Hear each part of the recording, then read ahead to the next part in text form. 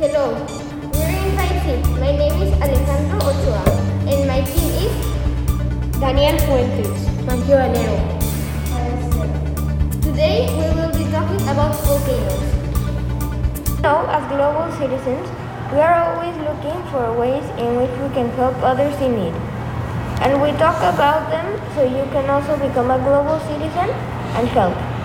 Today we will discuss about how we can help communities affected by natural disasters, particularly volcanoes.